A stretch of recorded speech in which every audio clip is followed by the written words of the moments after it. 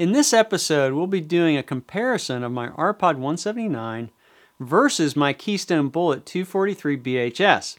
We'll note the exterior and interior features that stand out on both units. Hey everybody, this is John Marucci. Thanks for visiting the On the Road YouTube channel.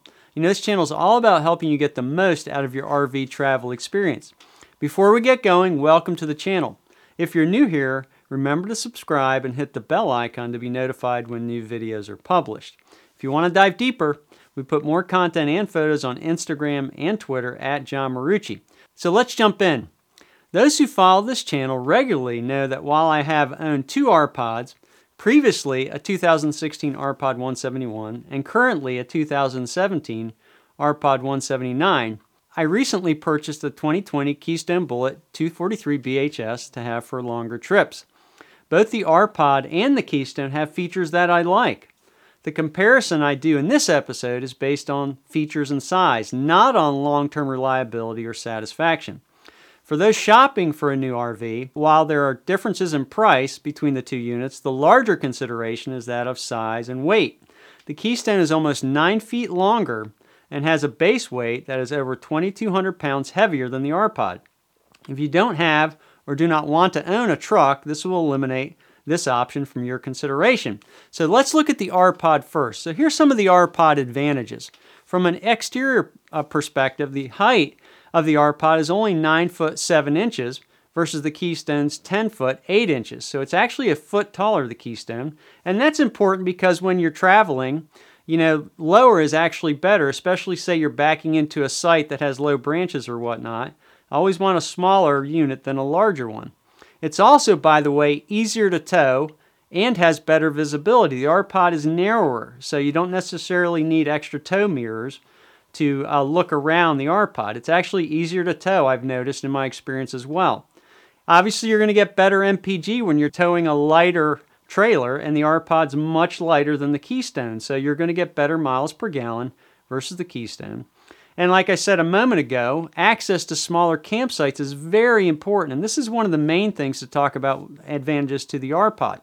So oftentimes to get in the state parks or national parks, 20 feet is oftentimes the limit that they'll let you to get into certain sites. So when you have a smaller unit like an ARPOD, you have many more options than a longer or bigger unit like a Keystone. So just remember that when you're thinking of these different units. Smaller is oftentimes a better unit to get into various campsites. And a smaller unit also, like the ARPOD, is much easier to store. 20 feet versus almost 29 feet for the Keystone can save a lot of money if you're storing off-site. So the ARPOD you can store on a smaller site versus the Keystone, and where you store things often will charge you more for a longer or bigger trailer. Okay, and then I would also say something about the ARPOD I really like is the style. The ARPOD's a real eye-catcher. We get so many comments when we're out and about with the ARPOD as people walk by or come up and say something. The comments we've gotten for the Bullet is that it looks like a new trailer, but nothing like that's cute or really nice or really like that. So, the style point would absolutely, in my opinion, go to the ARPOD. Now, from an interior perspective, you might think, well, the bigger Keystone has everything going for it versus the ARPOD interior, and that's just not the case. From recent experience of taking both out, the new Keystone and the existing 179, the ARPOD actually has electrical outlets that are in better places, better accessibility in the kitchen, and close to the dinette versus the Keystone. Believe it or not, the 179 ARPOD has more drawers. It has 6 drawers versus 2.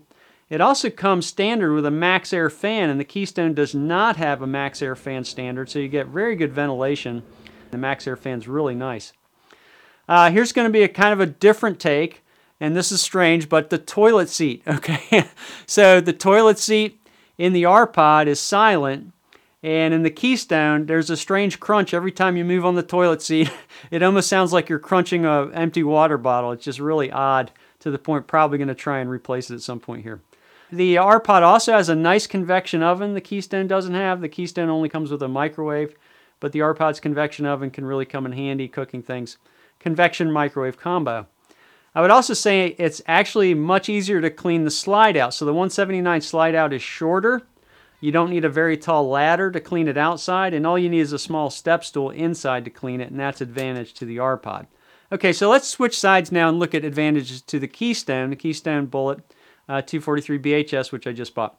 Now, exterior-wise, the Keystone has a 19-foot power awning. Now, this is obviously really nice. A 19-foot power awning is big, a lot of shade. The fact that it's power makes it nice and easy to operate. With my 179 now there are awnings on some of the 179s. I don't have one. I use a Pahaki visor.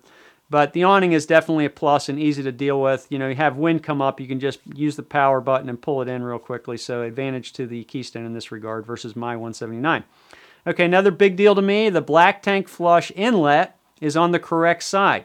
So those of you who have RPod 179s know that you have to actually take the hose around the other side of the RPod to connect your black tank flush for whatever reason. But the black tank flush connection inlet on the Keystone is on the utility side where your same outlets for your gray and black tanks are. So that's a definite plus for the Keystone. On the Keystone 243, there's only one single outlet for both tanks, so the gray and black come to one outlet. And some of the RPods do have that, but my 179 doesn't. 179s have two separate outlets. So, of course, with the 179, then the bummer there is you have to switch the hose between the black and the gray tank when you're flushing, and on the Keystone, you just leave it alone. Some RPods have one outlet, which is fine, but the 179 doesn't.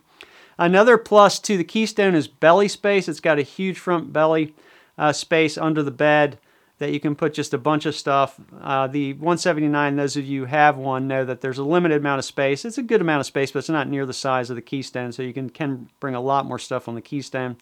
A really big deal, obviously, for the Keystone here is it's got enclosed and heated underbelly.